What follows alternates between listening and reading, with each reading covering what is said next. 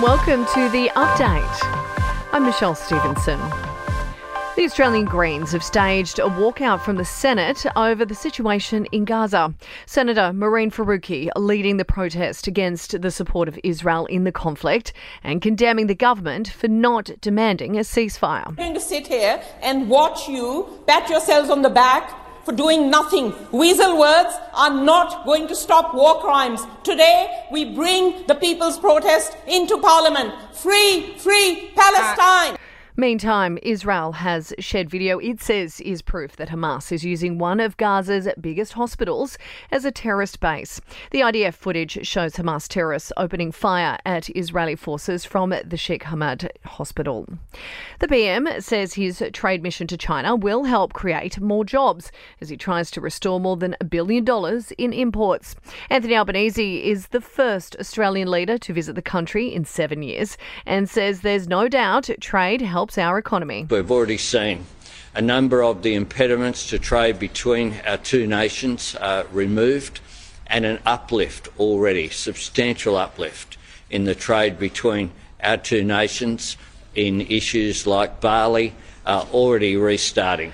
Flowers and toys are among the tributes being left at a pub in Victoria after a car smashed into a beer garden, killing 5 people. A 6-year-old boy and a teenage girl are among the dead at Daylesford, while another child remains in a critical condition. The boss of Westpac concedes that consumers are being squeezed as he acknowledges an increase in hardship. Cost of living pressures as well as rising interest rates have meant some consumers have had to adjust their spending. The bank has also announced a record profit up 26% to $7.1 billion.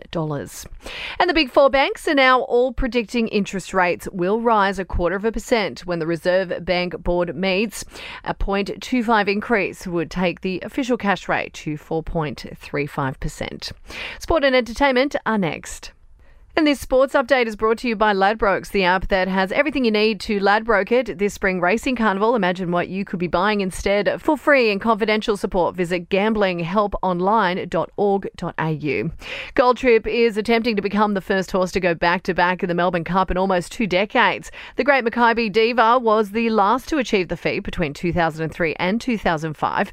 Co-trainer Kieran Maher says Gold Trip is a strong chance of breaking the drought. He's got the weight as well, but I think he's as good, probably slightly better than last year. In your entertainment news now, and Kourtney Kardashian is in newborn bliss after welcoming her 4th child and the first with hubby Travis Barker.